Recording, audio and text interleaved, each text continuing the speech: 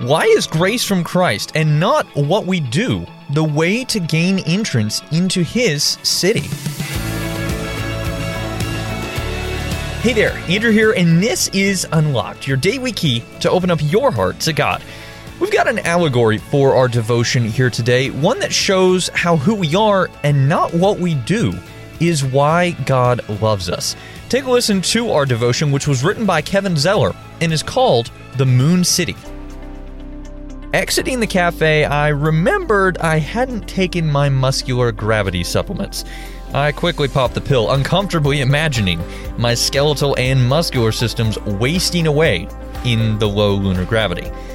I shambled down the hallway outside, past the genetically modified plants and artistic fountains.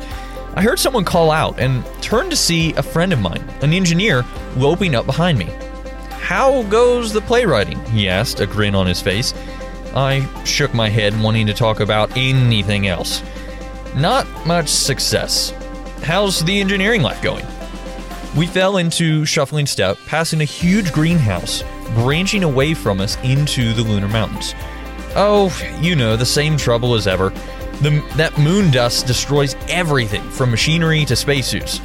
We think we might have the drop on it this time, though."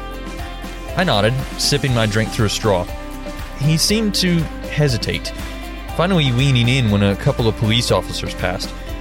"Look, friend, I care about you. You are a ridiculously bright artist. But you need to get moving and write something. It's been months since you wrote anything. And there's only room in this city for doers." "What are they going to do?" I asked. "Throw me out an airlock?" He didn't answer, which alarmed me more than anything he had said. He peeled off to the right, toward the communications center. I was left standing in the hallway, busy people bustling around me. I looked up past the glowing streetlights to see the faraway sphere of Earth hanging in the black sky. Is there any place I can go, I wondered, where people will love me? Not just the things I accomplish. So let's talk about this. Take a look at Ephesians chapter 2, verses 8 through 10. Why is grace from Christ and not what we do the way to gain entrance into His city? Take a look at today's Bible passages, which are Hebrews chapter 11, verses 13 through 16, and Revelation chapter 21, verses 1 through 6. What kind of city does God promise to His people in Christ? Now, as we read in Galatians chapter 3, verse 26, "For you are all children of God through faith in Christ Jesus."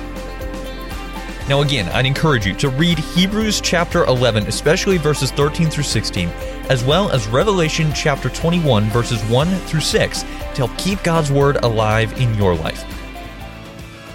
Unlocked is a service of Keys for Kids Ministries, and we would love it if you would connect with us on our Instagram page. You can search for it at @UnlockedDevo and get almost daily updates from us, including a good laugh every now and again and some awesome questions about following God.